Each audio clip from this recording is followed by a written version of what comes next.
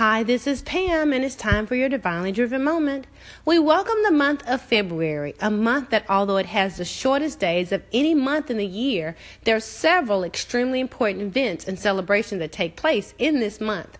I will be discussing some of them later on in the month, but for today, God has let me discuss another important topic that is recognized in February, which is American Heart Month.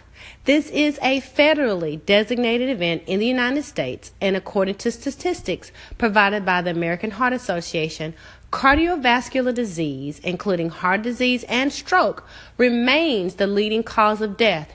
And it also states that 2,300 Americans die of this disease each day, which is about one death every 38 seconds. Now that's astonishing. But I believe, and the article says this as well, that we can change those statistics. I am a believer that we can. If we want a healthier society, a healthier community, and a healthier home, guess what? It starts with you and I to make a difference for ourselves and for those around us. I am making this podcast personal to me today because I, like so many, have lost family members from this dreadful disease, but I serve an awesome God who can and will answer our prayers for a change. I believe that the foundation of any good thing comes from above. I know that we must seek God, for He and only He can heal us.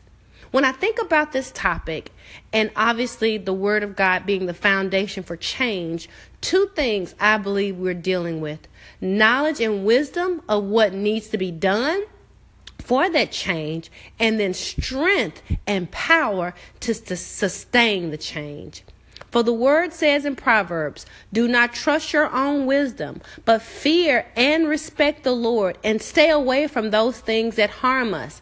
If we do this, it will be health to our flesh and strength to our bones. Amen. So we've got to start seeking God. We've got to start seeking Him and know what our focus needs to be for our personal lives and within our homes to make our change. I ask a question of you today. Do you know your numbers to protect your heart?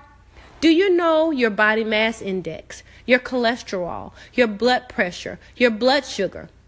You must get an understanding of where you are and seek God to understand where to go from there. Secondly, we've got to seek God to sustain and keep us.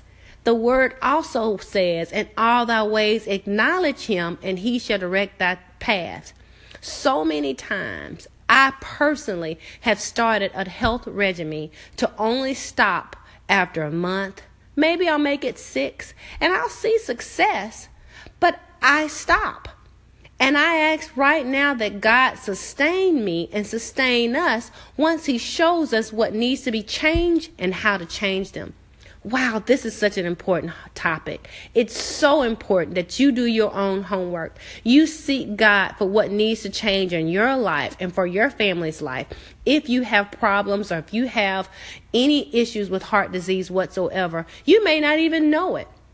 There's so many people that I have known that didn't know they had an issue and come to find out after a heart attack or a problem that they did.